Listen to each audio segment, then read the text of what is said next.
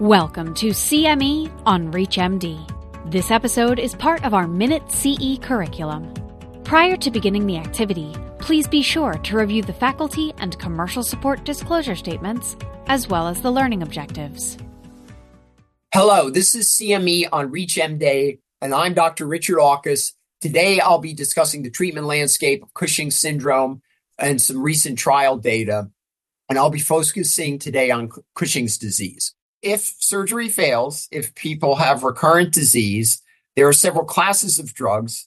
I'll start with pituitary-directed therapy with pasireotide. This is either given subcutaneously twice a day or as a monthly intramuscular injection as an LAR form. This binds to the somatostatin receptors, and particularly not just the type 2, but also the type 5 receptors, which are typically found on corticotrope adenomas. Now, in the initial study with the subcutaneous form, urinary-free cortisol control was found in about a quarter of the patients, but reduction in about 90%. Subsequent studies that looked at people with mild disease showed 40 to 60% control rates and some tumor shrinkage during long-term therapy. So particularly useful in people for whom you're worried about tumor growth.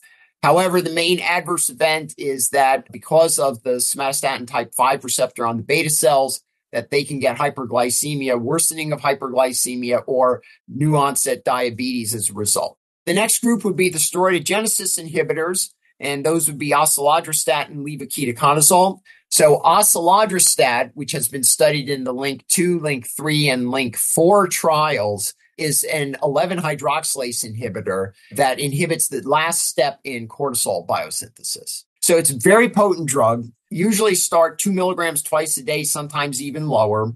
And what has been seen in the trials is a 60 to 80% control of urinary-free cortisol. And then in long-term extension studies, patients seem to stay in control. They don't escape from this drug. In fact, sometimes they have to have their dose reduced during long-term therapy. And now I would say that the concerns with this drug is because of the positioning of where the target is in the steroidogenesis pathway, there can be accumulation of mineralocorticoids and androgens because of the precursors that build up above the block. Hypertension and hypokalemia worsened in about 7% of people in the clinical trials, whereas androgen excess did not really seem to be a problem, as testosterone tends to decline after a possible initial arise in the women taking this drug. But those are two things that need to be monitored. Levoketoconazole inhibits multiple enzymes, primarily the 17-hydroxylase enzyme. And it is the relevant enantiomer. It is the 2S4R enantiomer of ketoconazole, which is more potent in inhibiting all the steroidogenic enzymes.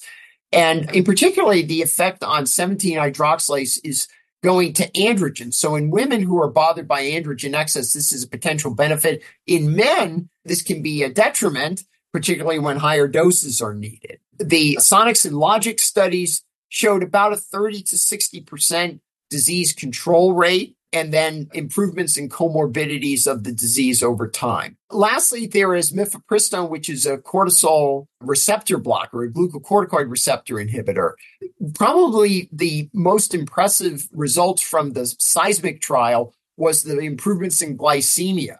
So this drug is actually approved for use in Cushing syndrome of any sort with associated hyperglycemia. And the improvements in glucose control were quite rapid and quite marked, although the people in this study had very severe Cushing's, so they were starting from a very high point of comorbidities.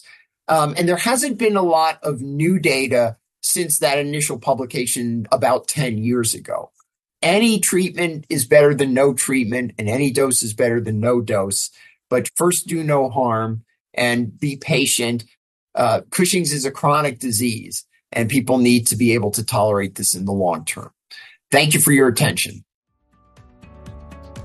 You've been listening to CME on ReachMD. This activity is provided by Prova Education and is part of our Minute CE curriculum.